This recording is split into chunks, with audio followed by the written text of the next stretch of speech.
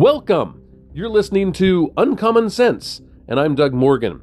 Before we get going to the podcast today, I wanted to remind you, you can support the podcast by going to uncommonsensepodcast.com. There you can go to the shop and you can get some Uncommon Sense merchandise.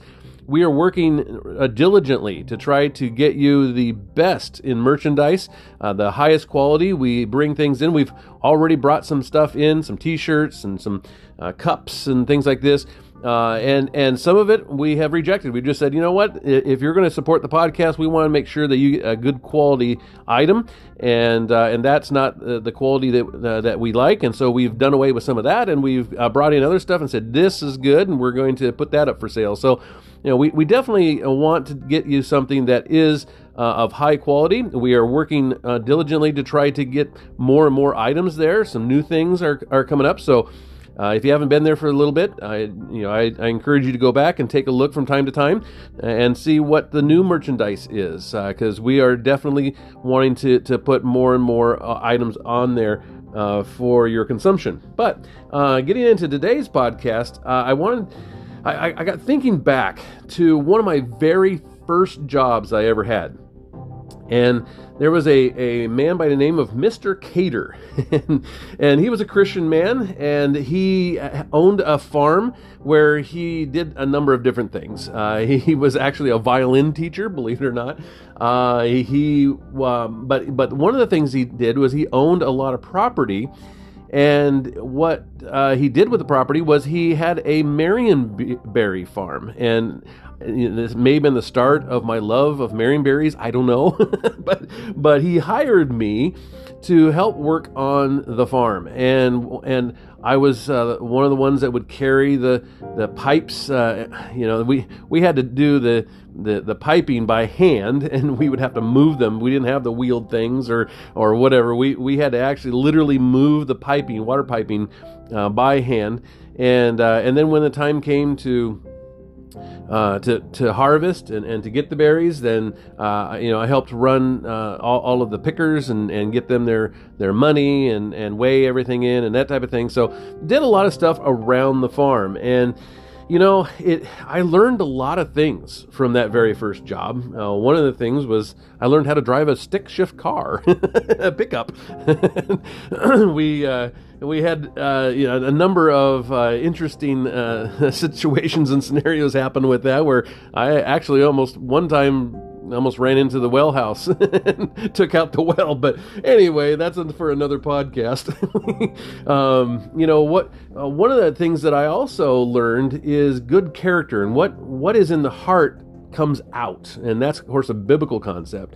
I can remember one time when Mr. Cater was going to pull a whole trailer full of just freshly picked Marionberries on pallets, and he was pulling it to go put it onto the truck.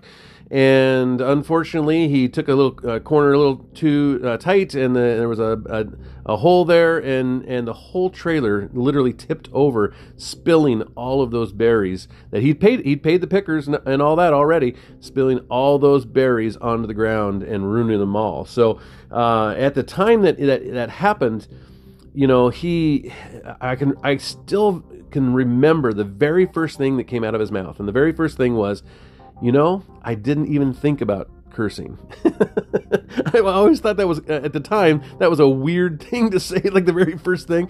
But it even amazed him that, even in such a trying time, that what was in his heart came out, and it wasn't a curse word. And so anyway, that I learned that, character is a big deal. And I also learned a work ethic. Because work ethic is not something that you just know. It is literally something you have to learn. And so I learned a really good work ethic while I worked there. But with that in mind, I have seen individuals like AOC who tweeted out not long ago that anything less than a $15 an hour wage is legislating poverty. and others, President Biden calling for $15 an hour wage. They tried to get that through in the last stimulus package.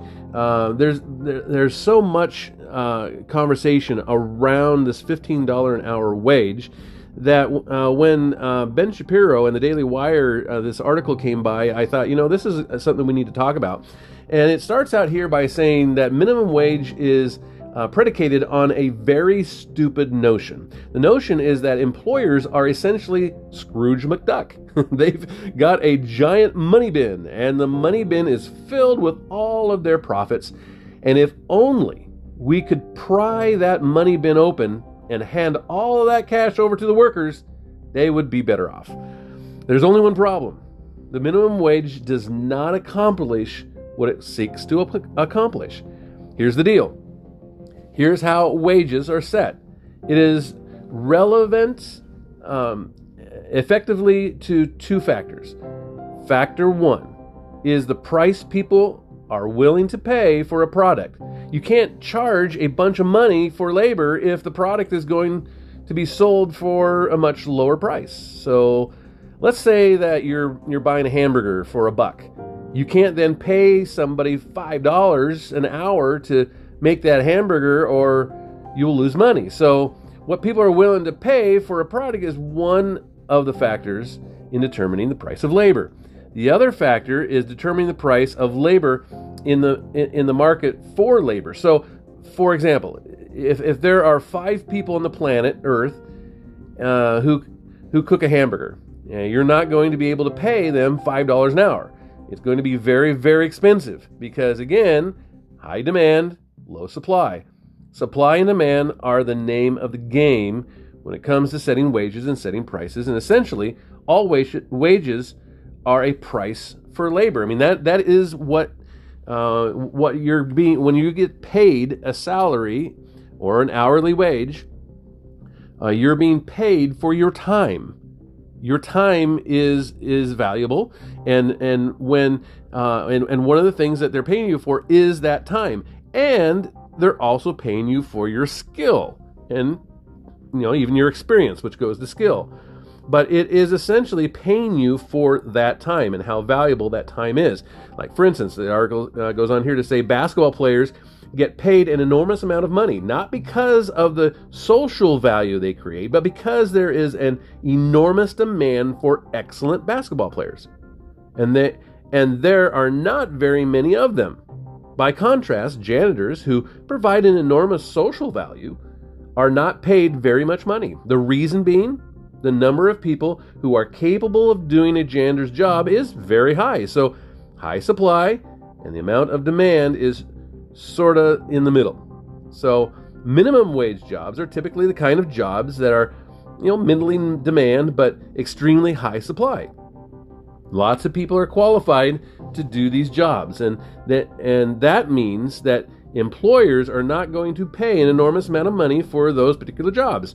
Now, in reality, the number of people who are working in pure minimum wage jobs, that's $7.25 an hour in most states, is actually extraordinarily low. Now, this is kind of interesting. According to the Bureau of Labor Statistics in 2017, there were about 80 million people who were working hourly wage jobs. Only about 542,000 were working at federal minimum wage of $7.25 an hour. Another 1.3 million were actually working for below that amount of money, which means that grand total, in terms of people who are being paid an hourly wage, only about 2.3%. Let me repeat this. Only about 2.3% of all people being paid an hourly wage were either making minimum wage or below. Did you hear what I just said? Just a shade over 2% of people making an hourly wage were making a minimum wage or below. That's because, again, the market for labor is typically above the minimum wage. Most people who are going to be working an hourly wage are going to be working for more than minimum wage. So who exactly are these minimum wage workers? Well, they're typically not the single mom, age 35 with 3 kids. A quarter of minimum wage workers are under 25. In fact, 8% of all teenagers are working for minimum wage. What does this mean? It means that minimum wage jobs very often are the first jobs that people take. Many people start in minimum wage jobs and then work their way up the food chain. This means that minimum wage jobs are particularly attractive for both employers and employees for people who, don't have tremendous level of skill. Actually, about 2/3 of people in minimum wage jobs are going to be earning more than minimum wage within a year of being in that minimum wage job. Like for instance, when I was on the berry field with Mr. Cater, a lot of people could do that job. They could literally lift those pipes and weigh in, the berries and to, clip the plants and all that. And a lot of people could do that. And so I was making minimum wage, and that was okay because it was my starting job. I didn't have any other skills. I didn't have other experiences. And so this was me getting my feet wet and learning what it meant to have a job. So what happens when you raise the minimum wage? Well, what happens when you artificially boost the price of labor? Well, a couple of things happen. The first thing is you push a bunch of people out of the market. Thomas Sowell is fond of saying the minimum wage is never what the government says the wage is. A minimum wage is zero. So do you understand what he's saying here? Is that the minimum wage isn't $15 an hour or $7.25 or whatever we set that at. The minimum wage is zero because there are going to be people that don't have a job. That's zero. Say, for example, there is a job that is currently being paid $8 an hour. Now the federal government says that it's going to be paid $15 an hour, and the people who are competing for that $15 an hour job were typically people who are going to be college educated. They're people who have more work experience because a $15 an hour job was not the lowest level of job that you could obtain. But now a $15 an hour job is the lowest level that you can obtain. And that means that if you are an employer, you're going to be looking for a college graduate to flip burgers as opposed to a high school graduate to do the same job. Those people that don't have the college degree, they're at a severe disadvantage here is what he's saying, because if you're going to pay $15 an hour, you're going to want somebody who has a higher level of skill or who has a higher level of education or experience, not somebody who you're having to train. All the people who have those high school degrees, well, those are people kicked out of the labor market in favor of people with a college degree that employers are now looking to fill at $15 an hour. Because again, the value of the job has not actually changed. It's just that now you're opening up that job to a new pool of labor. So what does the minimum wage actually do? Well, it creates artificial disparities in the labor market. In fact, according to Sowell, in 1948, the black unemployment rate for teenagers was 10%. Okay? Since the advent of the higher and higher minimum wages, the black unemployment rate has never been lower than 20%. That's double. And has often been higher than 50%. Because again, the people being pushed out of the labor markets are the people who most need those jobs. As Sowell notes, if you go back to, say, 1950, 48, 49, 50, you find that at that time, the unemployment rate among black teenagers was a fraction of what it is today. And there certainly wasn't any less racism than there is today. What was different was that at that time, the minimum wage law was a decade old. It was a decade of inflation, and the law hasn't been changed. So for all practical purposes, it didn't exist. There is not actually a partisan point of view. This is not a partisan point of view. The Congressional Budget Office recently evaluated Joe Biden's plan for the $15 an hour federal minimum wage, and they found that over the course of the next few years, it would improve the salaries of 900,000 people. Okay, so that's not bad, right? But it would put 1.4 million people out of work. Great. So we're improving, a little, these 900,000 people, but we're putting 1.4 million people out of work, and all the other things that come with the increased minimum wage as well. The reason being that when you artificially boost the price of labor, people don't just magically come up with the money. Instead, they fire a bunch of people, or they automate a bunch of those jobs, and the people who retain their jobs make the higher minimum wage. Everybody else, again, they make Thomas Sowell's minimum wage of $0. That's what we're talking about. They lose their jobs. And in 2015, Seattle raised its minimum wage from about $9.50 an hour to about $10.50 an hour. And then a year later, they raised it again to about $13 an hour. And the second boost in pay actually boosted the wages by about 3%. But what it also did is that it reduced the number of hours worked by about 9% of the net loss of income. Okay. Then there is a problem with the federal minimum wage.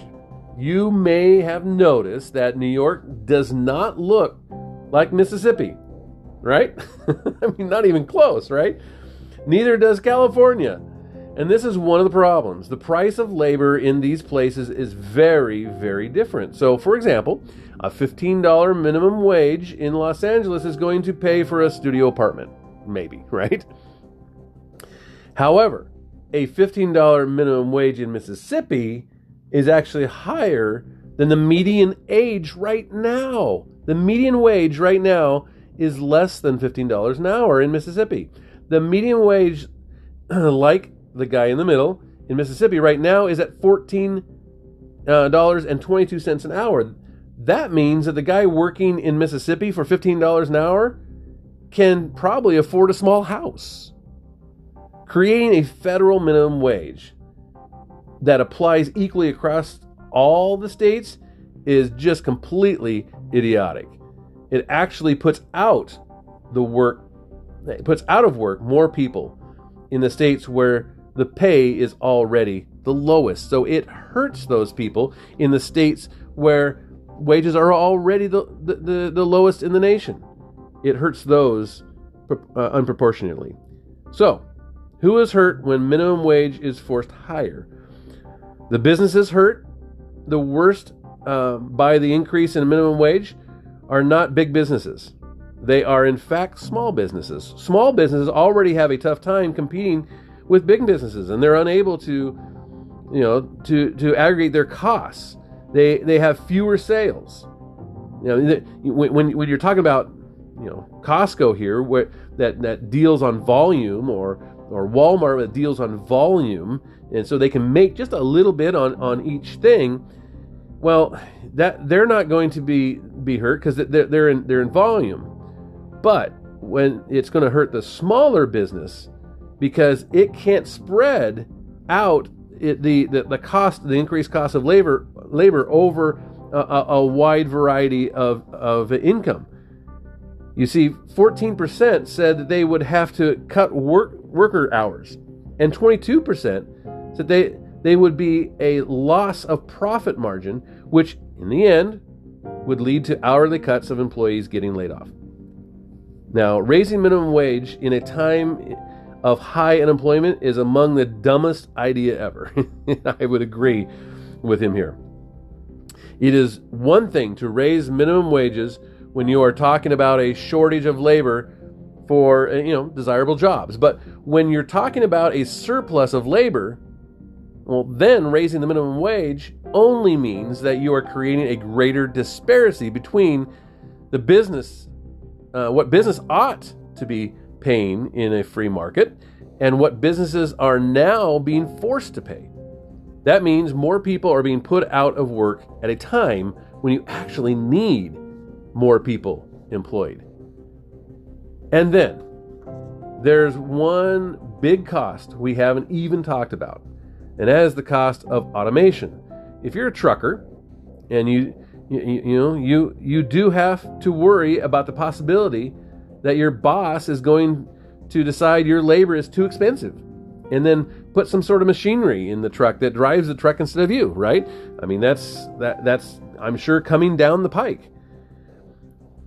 The same thing has already happened to grocery stores all around the nation. When you artificially boost the price of labor at a certain point, the business figures, well, you know what? I don't have to deal with this union. I mean, seriously, unions are a headache. And I don't want to deal with this labor. Why don't I just hire a machine? I don't have to pay the machine anything. The machine, doesn't need a living wage. In fact, the machine doesn't earn a wage at all. They have decided that burdens of labor are simply not worth the cost of labor. Now, right now, because low-wage jobs are still, cheaper than implementing that technology, people still have jobs. But at a certain point, when you artificially raise the price of labor, the machinery becomes cheaper than jobs. And at that point, you're going to see workers replace entirely across a wide swath of American economy. And it isn't going to stop at $15 an hour. I can guarantee you, it's not going to stop at $15 an hour. So, I mean, where do they come up with the $15 an hour wage anyway? I mean, is that some magical number? I mean, where did that come from? Well, obviously, it's just something that they picked out of the air. Again, trying to buy your votes with your own money, and it's not going to stop at 15. 15. They're not going to say, oh well, okay, wow, we finally got $15 an hour, and so boy, we're going to stay there forever. No, that's not the case. In fact, Squad member Rashid Tlaib is already calling for $20 an hour minimum wage. And if you think that's crazy, well, you remember Tom Steyer? He ran for president, and obviously Biden beat him out in the primaries. He was a Democratic candidate for president. He's a billionaire, and he's pushing for a $22 an hour minimum wage.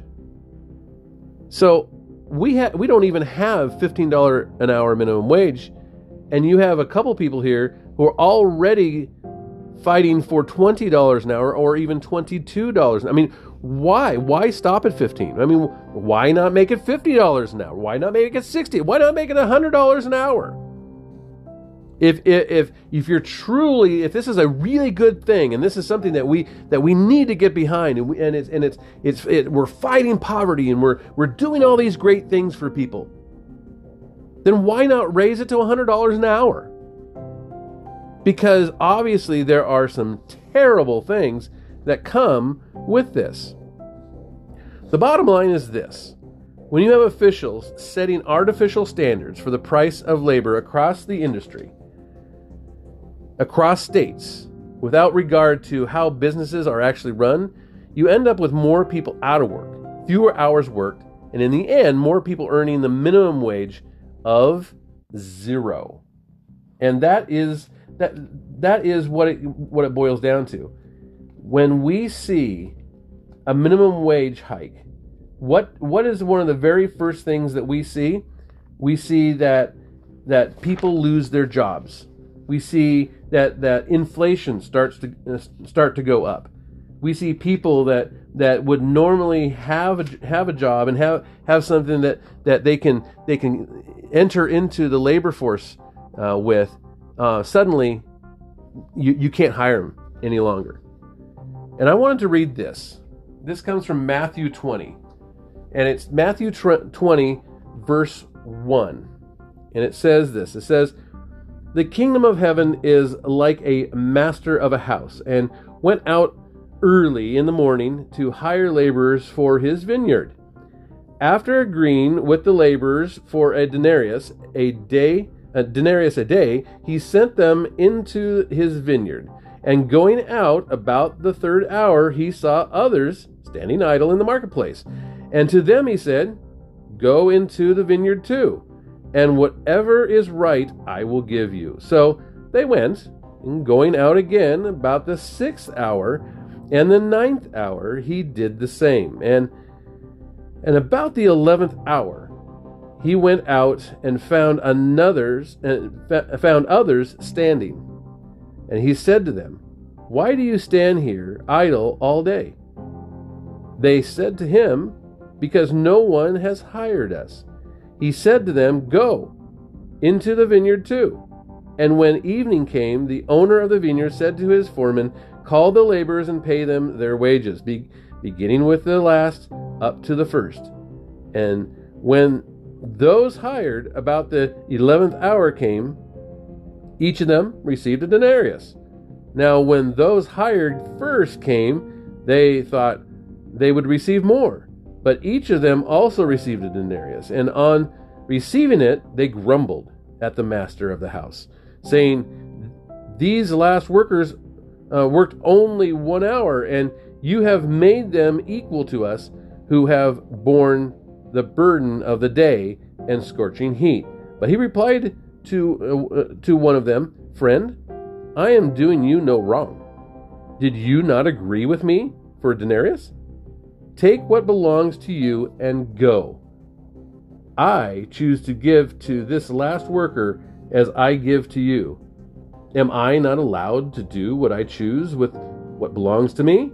Or do you begrudge my generosity? So the last will be first, and the first will be last. So I read that to you for this sake. Is it not okay to have somebody say, I want this work done? Somebody else say, I need work. I have time to give. I have skill to give. And say, you know what? I'll pay you this if you will do this for me. And that other one say, I will do that for you if you pay me that. If they have an agreement to do a job for a certain amount, then why is it up to the government to come in and say that is not right? Because we need to be able to there's a reason why there are low wage jobs, and this is a good thing to have. It is a good thing to have those jobs, and by eliminating those, we as a society are definitely not benefiting. You may agree, you may disagree. I would love to hear your comments. You can always go on to Facebook, Instagram. We're all on there. And you can always, of course, go to our website at uncommonsensepodcast.com. Thank you for listening.